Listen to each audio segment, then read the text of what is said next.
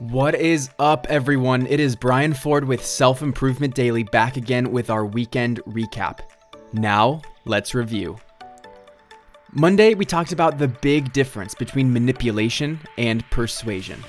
Although it might not be immediately understood, it's all about intentions. When you manipulate, you take advantage of someone for your own gain, whereas with persuasion, you're trying to help them create a better outcome in your opinion. Tuesday, we learned about the social multiplier effect. This is just a fancier term for what we already know about the importance of the people around us. We have a tendency to gravitate to the norm, so we can be intentional about who we surround ourselves with in order to lift us up in the right ways. Wednesday was a simple exercise. Give yourself a hug. When you hug yourself as an act of self-care, it helps you release oxytocin, a very important neurotransmitter for our mental health, which unfortunately needs to be supplemented for many people during COVID. Thursday positivity was about loyalty.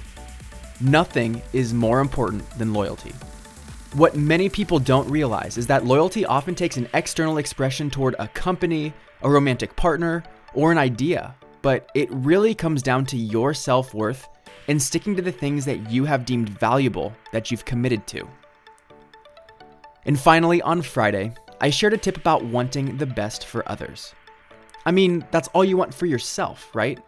So might as well embody that so that others can learn from your example. What an amazing week. 2021 is already just about done with its first month. Have you been sticking to your goals? Is this year actually different? I hope so, but if it's not, then reach out to me at selfimprovementdailytips@gmail.com because I have a few ideas on how I can help you take control of your life and future. Thank you for listening, and I'll see you next time on Self Improvement Daily.